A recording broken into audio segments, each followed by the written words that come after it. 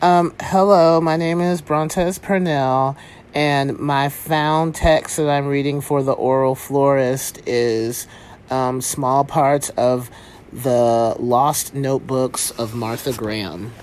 I don't think it's not the Lost Notebooks of Martha Graham. It's just the Notebooks of Martha Graham. It's like I found this book, so this is a found text. Anyway, Shakespeare concerned with evil as private inner reality and as public force, uncompromising in his record of its destructiveness to those whom it possesses in whole or in part, and even to innocent bystanders.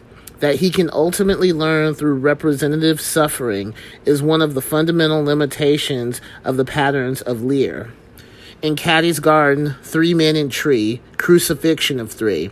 Subject of play equals Lear's mind, moving inclusive dramatization of man's liability to error.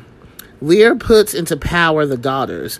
We see good and evil in conflict in the world, but by the structure we are reminded that the conflict is an emanation of that in the individual soul. Lear must recognize evil, resolve his conflict, a conflict externalized by his attitude to Goneril and Regan and Cordelia.